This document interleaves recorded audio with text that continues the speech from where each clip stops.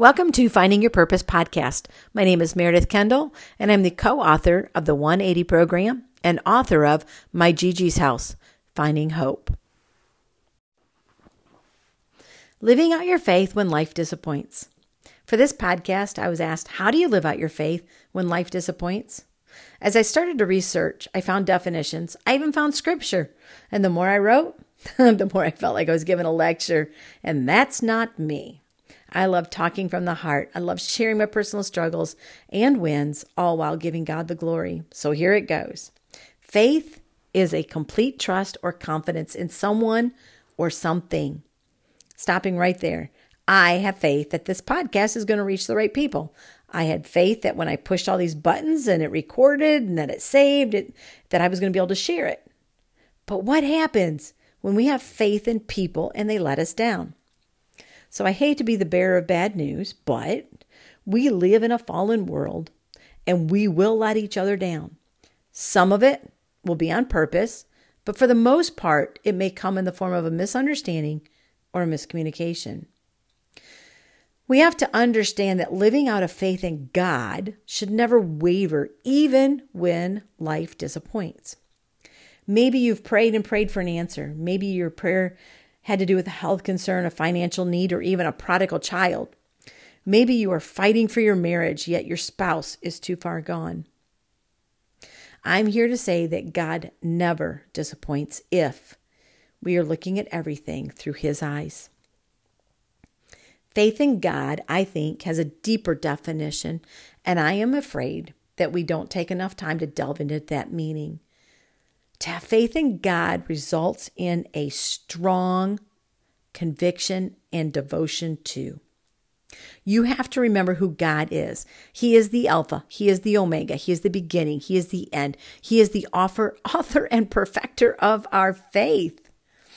In the recovery world, there is a saying that if you don't stand for something, you'll fall for everything.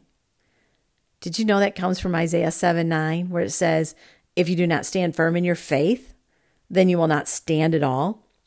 And as I was researching, I found Hebrews chapter 11, verse 6. And without faith, it is impossible to please Him, for whoever would draw near to God must believe He exists and that He rewards those who seek Him. Think about that. You cannot stand if you do not stand firm in your faith. And without that conviction, it is impossible to please God. And I'm afraid that we become so accustomed to having faith in the next charismatic leader, dynamic speaker, that when they let us down, and they will, we get disillusioned and blur the lines between living a life of faith in God and having faith in mortal people and things that will perish.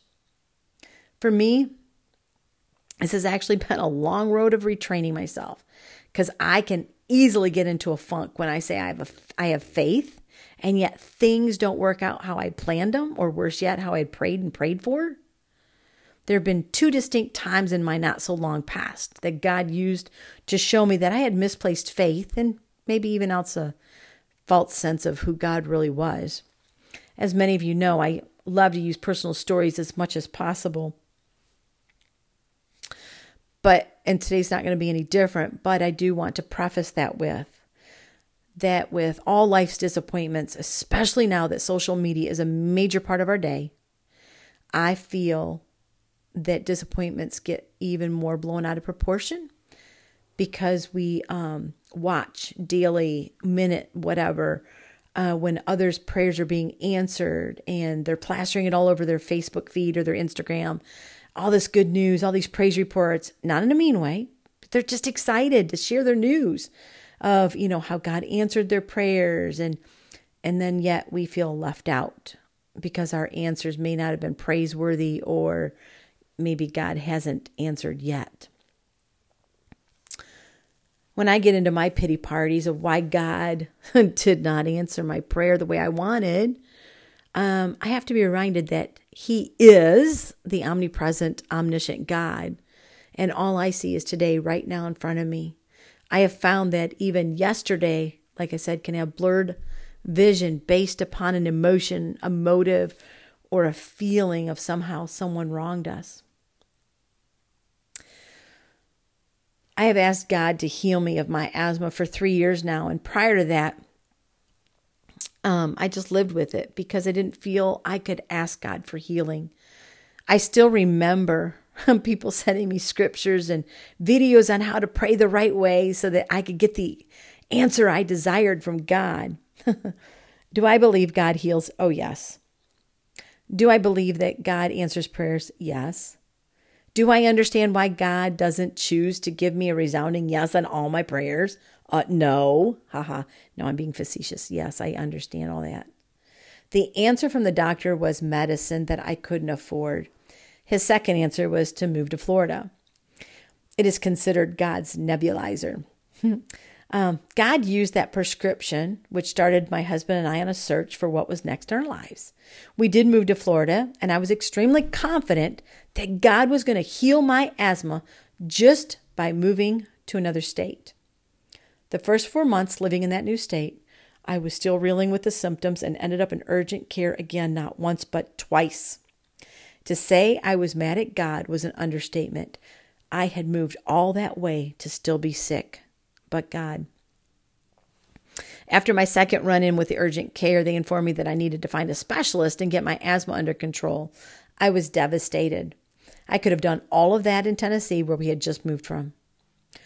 But why a prescription and a few other things that got us to feel God was going to answer my prayer of healing by moving to Florida? By the middle of January, I now had an allergy asthma doctor. He put me on all kinds of medicines to get my lungs healthy, and then the dreaded word, prescription, for a daily inhaler to keep my asthma in check. Again, why? I just knew God was going to heal me, but he chose not to do it through a miraculous healing. He chose man-made medicine that I could not afford. $200 was the cheapest. Again, God, the doctor in Tennessee told me all this, but I still can't afford it. So now what? I wish I could say I handled it like a champ, but I found myself depressed and angry at God. I guess I felt that because I was doing his will and living my life for him, he somehow owed me this healing. Yes, I did say that, and yes, I did think that. When I was done sulking, and you do know that God allows us to sulk a little bit, right? He patiently waited for me to come back and say, okay, now what? What's your answer for all of this? At that time, he allowed me to meet Miss Veronica, a young lady who worked at a pharmacy that did online meds. It's out of my comfort zone, but I finally gave in and talked to her about it. And so instead of $200 a month, it was $91 for about a 3-month supply. I can afford that. But my prayer went something like this. Thank you, Lord. If you aren't going to heal me, at least you made a way for me to afford my medicine. Since that time, I've only had one asthma attack where I actually needed to get on steroids, and it actually wasn't that bad that I couldn't catch my breath like before. But our other reasoning for going to Florida was to plant a church. We just knew that once again, God was going to answer our prayers and that this church would be a blessing and it would prosper. Not going to go into all the details, but let's just say it lasted 5 months. And this was another why, God. Why did you let us start it if it wasn't going to work out? Still haven't received the answer, but I can tell you what many told us. They would say, you moved to Florida for me. Most of them never came to our church that we started, but I do believe that God used us to change maybe some trajectories in people's lives. Nevertheless, though, I found myself bitter many times because God didn't answer my prayers the way I thought they should be answered. But then he reminded me, would you be a Christian for no other reason than because he is the great I am? And that I was created to worship him because of who he is, not because of what I want him to do for me.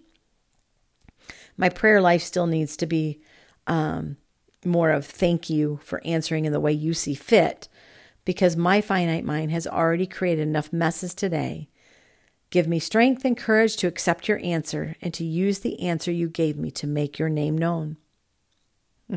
There's a line in a song that says, I will praise you in the storm. I think a better line would be, I'll praise you no matter the answer because you see all and you know all. But we have to remember that life's disappointments, especially in the area of answered prayers, no matter if they are answered in the way we had wished or not, are for the advancement of his kingdom, not us. So earlier I used two words. God is omnipresent and omniscient. He is ever present and all-knowing. I have known those words for about a quarter of a century now. They were big words that I threw around. And a few years ago, a pastor during his sermon said, what? You think God woke up today and said, I didn't see that coming. No, God knew exactly that this would be happening. Our assignment, if we choose to accept it, is to have the faith that Romans 8:28 is true. And we know that in all things, God works for the good of those who love him, who have been called according to his purpose. This means life's disappointments can and will be used as a part of God's plan.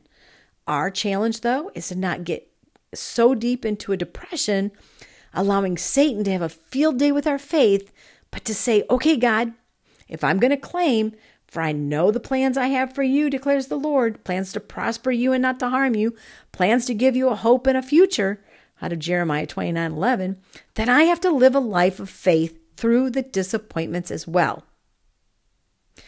Psalms 23, verse 4 reads, even though I walk through the darkest valley, I will fear no evil, for you are with me, your rod and your staff, they comfort me. And I've heard it said, you have a choice. Do you keep walking or do you stop and you pitch a tent? Faith says you keep walking. Fear and doubt says you pitch a tent. Faith to walk even when it doesn't make sense. Faith knows that God's got this. And he didn't wake up this morning and say, well, I didn't see that coming.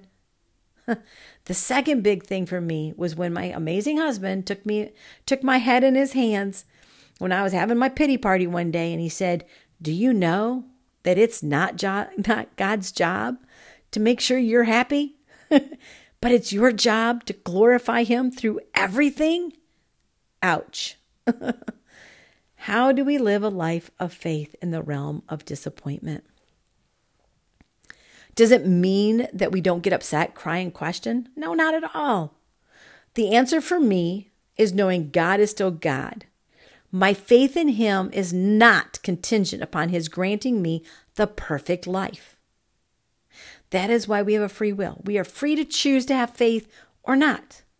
One of the challenges I feel is that somewhere along the way in the 21st century, Christian leaders have created a false sense of faith and how we live that out in our daily lives. It is no longer an irresistible response to live a life worthy of the calling put on our lives, a life of faith in God for no other reason than because he is the great I am and is worthy to be worshiped. But have faith and live it when things are going in our favor, when we have our best life. I find myself dwelling a lot in the Old Testament. They were following a cloud by day and a fire by night. They had faith because God said it. It was truth. Today, we don't need Satan in any form of a serpent saying, did God really say that? We have Christian leaders saying, well, I don't really think that is what God meant. And I am afraid that we have blindly followed leaders in our churches because they are in a pulpit. They may be maybe they're charismatic or a dynamic speaker. They may have even mesmerized you with the latest technology or use of words that are large and above our vocabulary. We have gotten so lazy that we've taken them at their word because, well, they're the leader, and we have been conditioned to not rock the boat. When we see leaders using their platforms and pulpits to rewrite God's word, couple that with the force of social media that social media has had on our mental health and our belief systems, it is no wonder that we find it hard to live out our faith, especially when life disappoints. I love the fact that the Creator of the heavens and the earth saw fit to send his son Jesus to die on that cross over 2,000 years ago so that I would have a choice to be in relationship with him for eternity through faith. Recently, I read a statement that said something like this: when you become a child of the Almighty, your eternity started right then and there. Now start living like it. Your everyday life on this earth will be filled with disappointments because we live in a fallen world. But as a masterpiece created to do good things, we need to live faithfully, knowing that even our disappointments have first been filtered through our loving Daddy's hands. So therefore, while living on this earth, we need to turn everything into praise, because our Daddy is omnipresent. He is everywhere. He is omniscient. He is all-knowing. He loves us. And we know that in all things, God works for the good of those who love him, who have been called according to his purpose. We need to get back to where we live our lives as an irresistible response to God's love for us. To live a life worthy of the calling put on our lives, a life of faith in God for no other reason than because he is the great I am, and he is worthy to be worshiped. It is time to have a paradigm shift in our thinking. We need to renew our minds to the things of God. Remember that as children of the Almighty King, that we are to live every day to glorify him and not ourselves, even in the midst of disappointment. Romans 12:1-2. Therefore, I urge you, brothers, in the view of God's mercy, to offer your bodies as a living sacrifice, holy and pleasing to God. This is your true and proper worship. Do not conform to the patterns of this world, but be transformed by the renewing of your mind.